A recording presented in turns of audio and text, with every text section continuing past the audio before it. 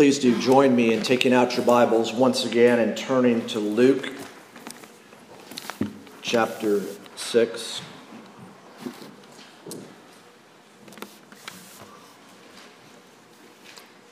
Let's go to the Lord again in prayer. Heavenly Father, we thank you for your word. It is indeed a lamp to our feet and a light to our path. But some things we know are hard to understand. So, Father, be pleased to give us understanding. Give us a growing desire to know your word, to put it in practice, and to give you thanks. We pray in Jesus' name. Amen.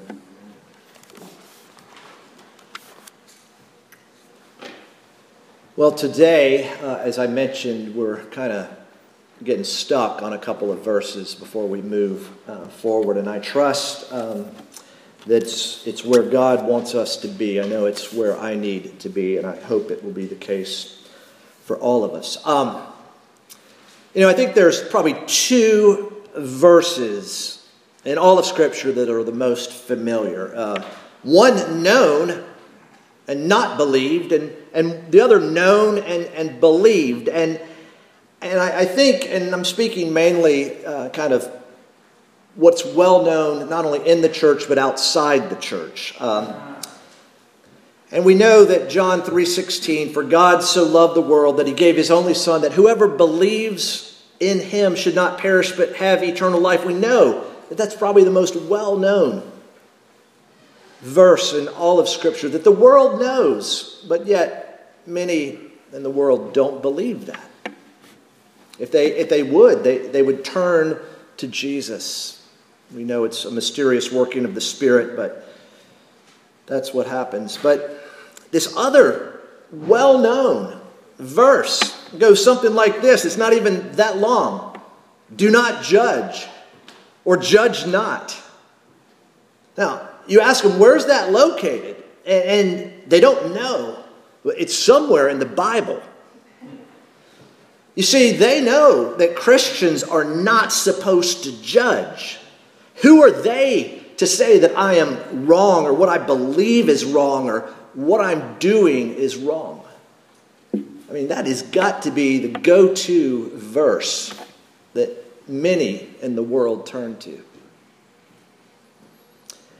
Well, yes, the words, specifically the command, do not judge or judge not, are indeed in the Bible. But what many people may believe it means is not what it means.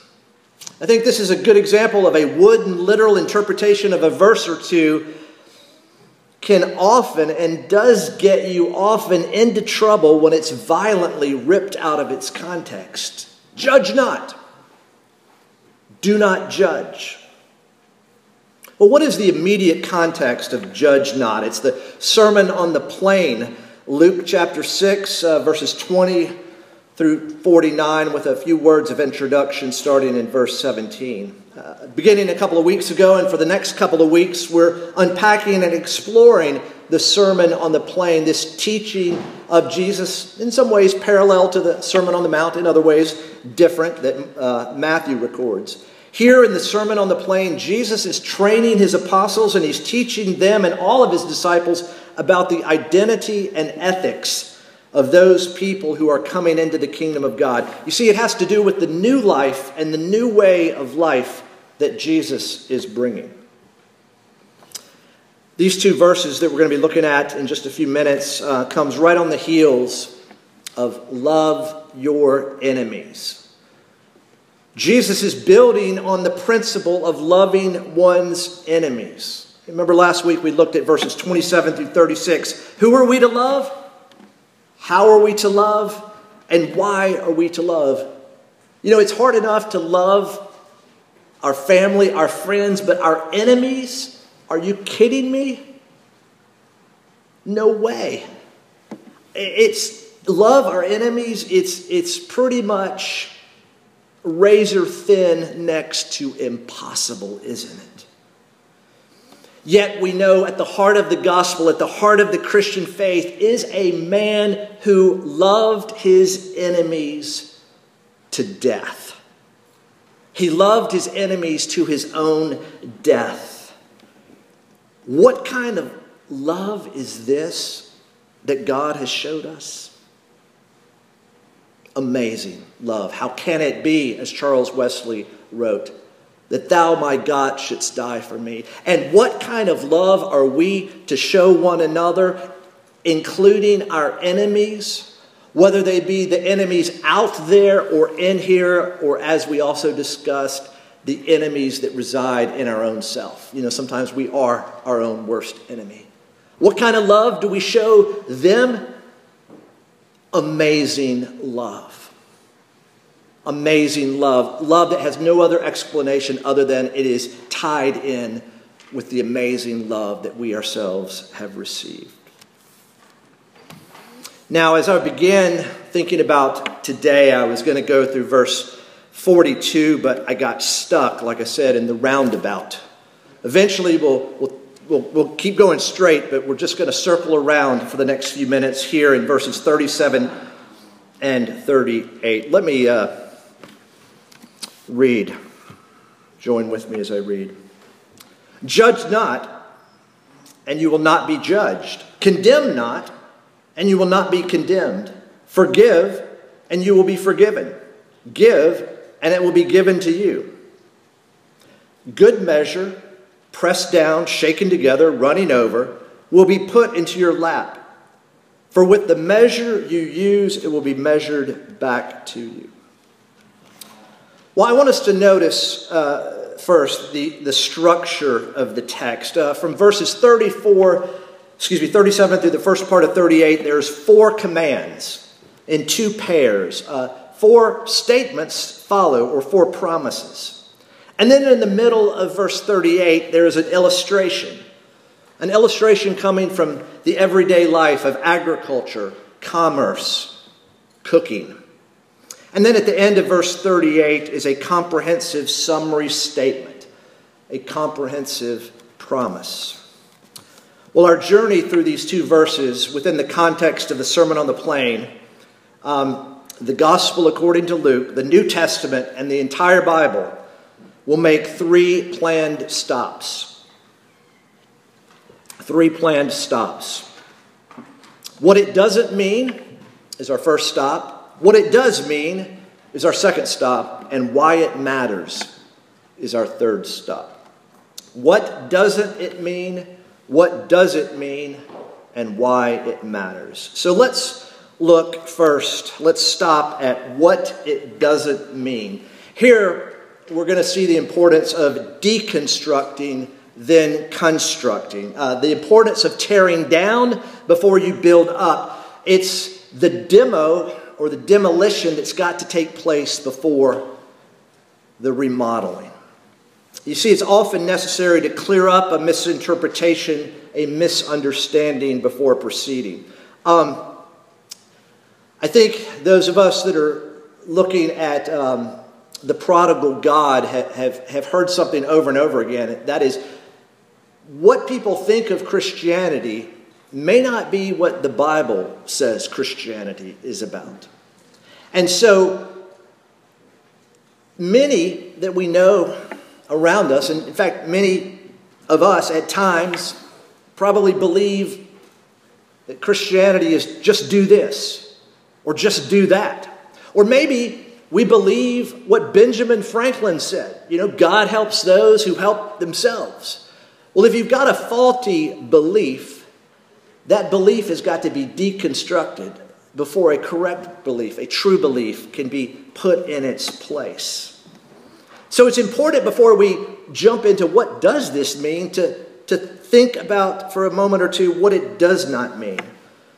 Judge not, condemn not, forgive not, forgive. Yeah, there is not a not there. That's good. Forgive and give. Let's dwell on this judge not. Well, it doesn't mean, of course, that Christians are not to be discerning. That they shouldn't make distinctions. Distinctions between right and wrong and true and false and good and evil. Yes, a Christian needs to judge and distinguish and discern what is right, what is wrong, what is true, what is false, what is good, what is evil. Jesus teaches his disciples, and we'll see this later in Luke, that sometimes you do indeed judge what other people do. Judges in the civil courts judge. It's not ruling against judgment. Jesus will go on, as we will see in verses 43 and 45, either next week or the following week, that the character, the heart, can be recognized by the conduct, the hands, the fruit. What kind of tree can be determined by what kind of fruit is produced. So it does not mean that Christians are not to be discerning, and it also does not mean that Christians are not to make decisions based on discernment and based on distinctions. You see, put positively, Christians are to be discerning between right and wrong, true and false, and good and evil. And they are able to make distinctions when it comes to morals and ethics. So just briefly, when you hear judge not, it doesn't mean don't use your mind. Don't use your powers of observation. Don't distinguish between right and wrong, good and evil, true and false. But it wouldn't do us any good, right, to stop here. We've got to go beyond what it doesn't mean. We need to get to our next stop, and that next stop is what it does mean. What it does mean. Now, as we work our way through these 4 commands and following, I think a key to understanding, at least I believe that this is a key to understanding, is that the commands come in pairs. And the second kind of helps us interpret that first. Judge not is immediately, quickly followed by condemn not. Forgive is immediately followed by give. Now, judge and condemn, don't do it. What kind of judgment is being talked about here? It's the condemnation judgment. Don't judge, don't condemn, and yet forgive and give. I mean, if you think about it, forgive and give are even related, right? You see that in how they're similar. So a key to understanding, I believe, is just to see this is in pairs. It would be different if you heard judge not and you will not be judged. Forgive and you will be forgiven. Well, let's look at the 4 commands. 2 negative, do not, and 2 positive. What this means is do not have a harsh attitude toward others, criticizing and condemning them. You see it? Judge, condemn. What Jesus warns against is the hypocrisy of those who condemn others for what they themselves are guilty of. And we'll see that in particular next week in verses 41 and 42, but it's still present. I hadn't really thought much about projection until the past few years, of how you're projecting on someone else what you yourself are doing. And you think that by projecting it on someone else, you're getting yourself off the hook. What Jesus is warning about when he says, judge not, condemn not, forgive and give, is he's warning his listener against the failure to show mercy. Look back up at verse 36. Verse 35 describes God as kind to the ungrateful and to the evil. And then he goes on to say, be merciful, even as your Father is merciful. You see, this is just an expansion, an exposition of what it means to be merciful. Judge not, condemn not, forgive and give.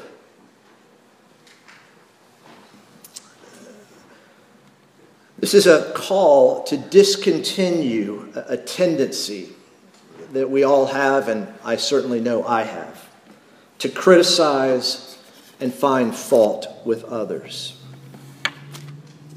Forgive and give. There's a continual nature seeking the positive well-being of others. If you were to summarize these 4 commands, judge not, condemn not, forgive, and give, it's almost be slow and be quick. I think athletes know that it's important at times to be slow in your motions. It's to be quick in your motions. Here, there's the call to be slow to judge, slow to condemn, quick to forgive, quick to give. But it's not just the commands that we have here. We have an illustration. We have an illustration of an attitude and the actions that come from these commands. And it's an everyday example of measuring out grain for purchase. Let's read that again. Good measure, pressed down, shaken together, running over, will be put into your lap. Well, what on earth does that mean? Put into your lap. Well, good measure, an abundant measure. And here are 3 descriptions that this good measure is pressed down and shaken together. Well, what does that mean? It's a measuring cup, imagine, where grain is poured in. You press it down and then you shake it. And what happens to the grain? It settles, right? There's more room, right?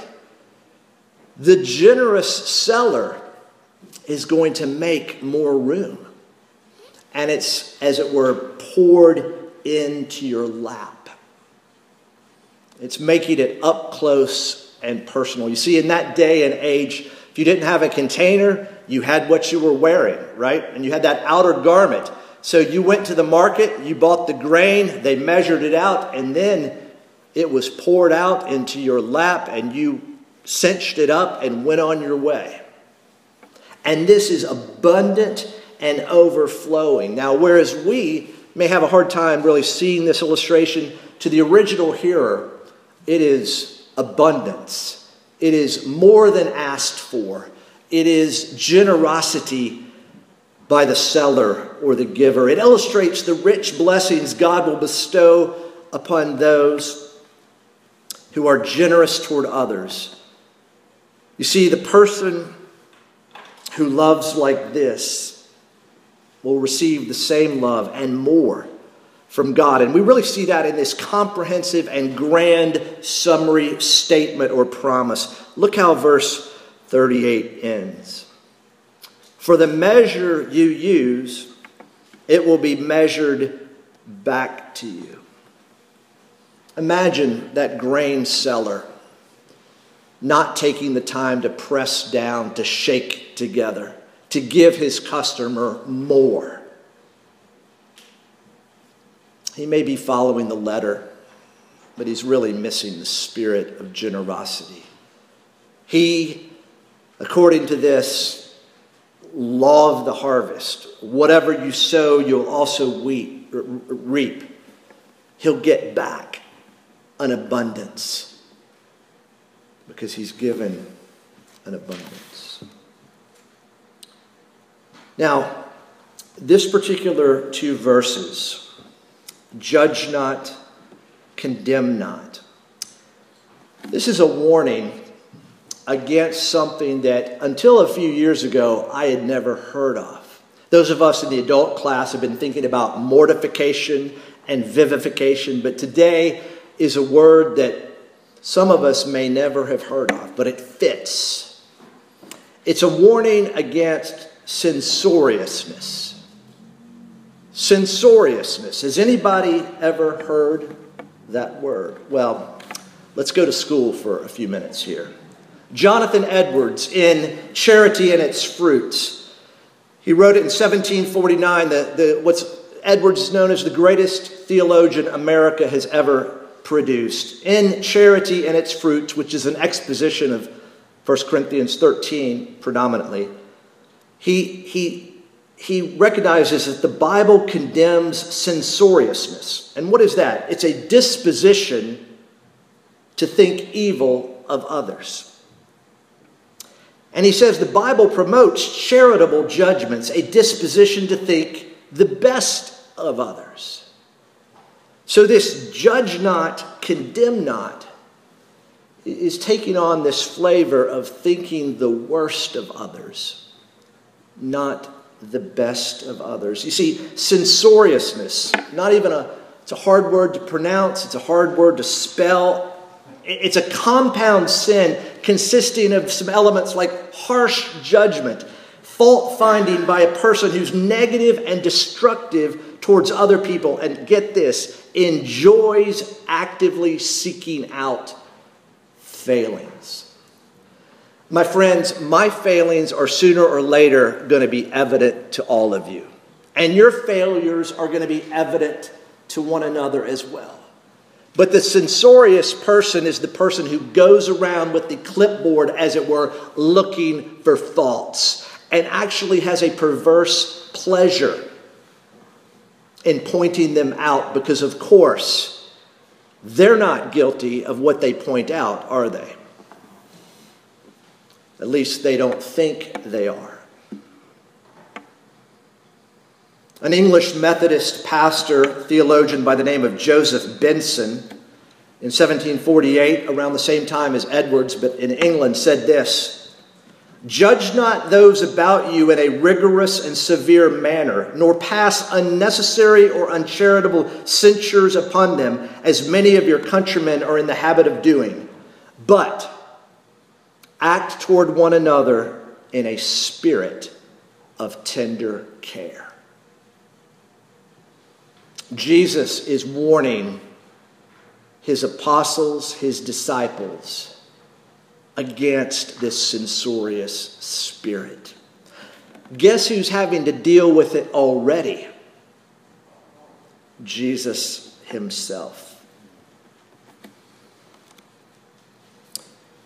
And while we're in school, let's quote one more. The late John Stott, pastor, theologian from England. When he's commenting on this verse, Matthew 7:1, in the Sermon on the Mount, he says this: "To sum up, the command to judge is not a requirement to be blind, but rather a plea to be generous. Jesus does not tell us to cease to be men by suspending our critical powers which help distinguish us from animals, but to renounce the presumptive ambition to be God by setting ourselves up as judges." Did you hear that? He's saying, be men and women who have the sense to distinguish good and evil, true and false. But do not be men and women who set yourselves up to be God. Judge not, condemn not. We've now made 2 stops, and we need to get to the third. Why do these 2 verses matter? Why are they important? A good way, I think, to ask ourselves that question is, or understand this, is what would we lack if these 2 verses were missing?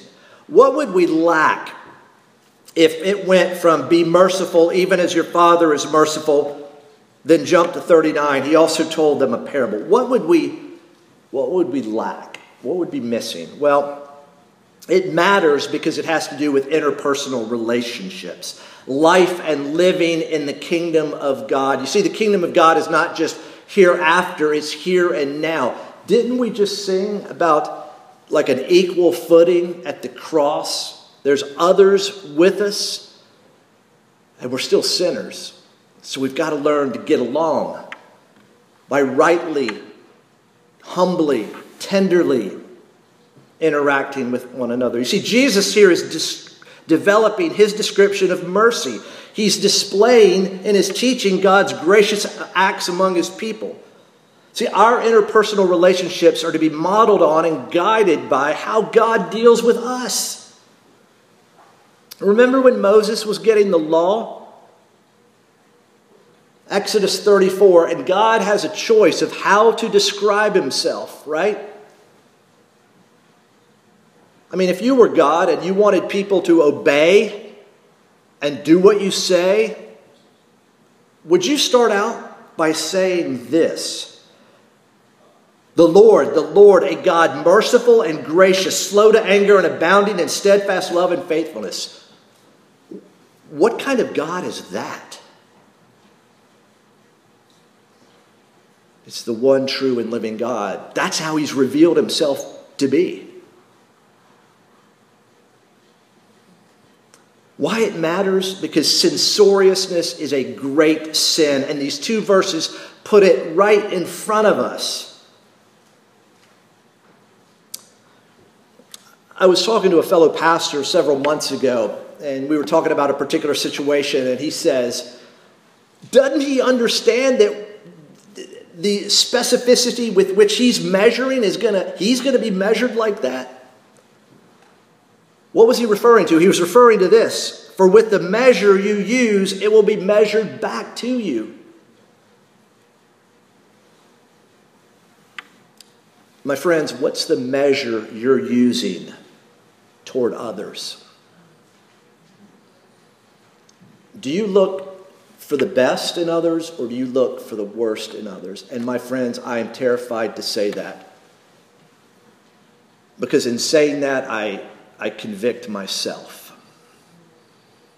But the first step in change, right, is to be aware. But that's not the only question to ask. The question to ask is this: what's the measure God uses with you?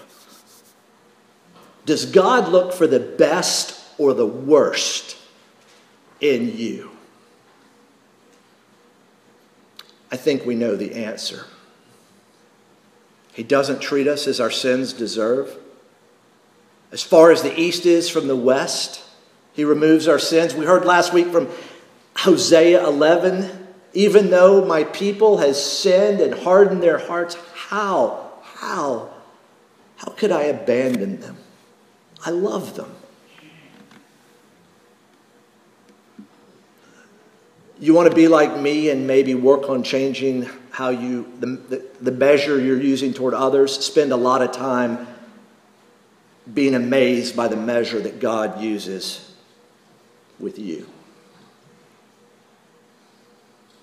Well, it's no accident that Jesus' words against judgmentalism come right after this call to be merciful as God is merciful. These 4 commands are a call for, I believe, appropriate self-examination.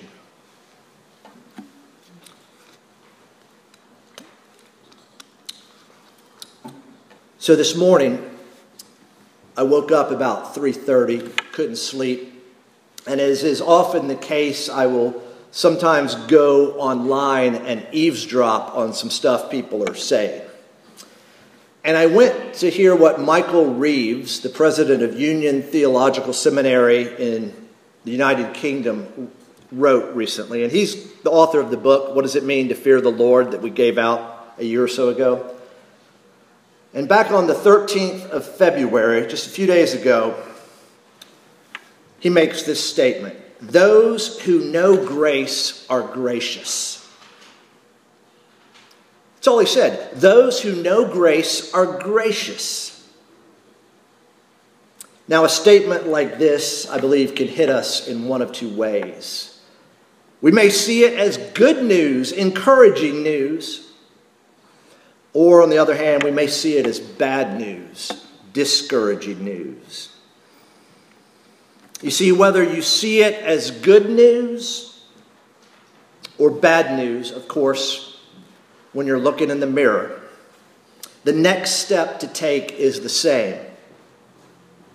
Run to Jesus. You either thank him for his grace or you ask him for his grace. Those who know grace are gracious. Those who know mercy are merciful. Those who know the love of God in Christ share the love of God in Christ. My friends, here's another opportunity to encounter the good news of the gospel. In Luke, we see Jesus came to save all kinds of people lost in all kinds of ways. And some of the people Jesus is going to save, we will see, they are lost because they do judge, they do condemn, they do not forgive, and they don't give. My friends, the good news is Jesus seeks and finds lost people like this, lost in these ways, and he calls them and he changes them. These two verses, or at least the beginning of verse 37, is well known. And hopefully it's well, or at least better, understood now. And well lived. Well lived? That is, lived by faith. Remembering that God rewards those who seek him by faith. He rewards them with himself. He is the reward. My friends, whether this text today is good news or bad news, take it to the Lord in prayer, remembering what we are about to sing, that with God there is an everlasting kindness. With God there is an everlasting kindness that he has lavished and continues to lavish on us. My friends, may we all be merciful, even as our Father in heaven is merciful. Let's pray.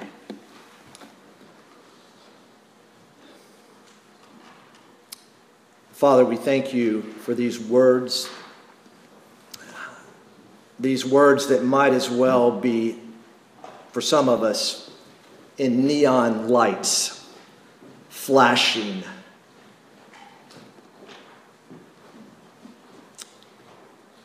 Father, help us to judge rightly, not judge wrongly, and certainly not judge in a manner to condemn. Father, forgive us for trying to be God, and help us to love one another. We pray in Jesus' name. Amen.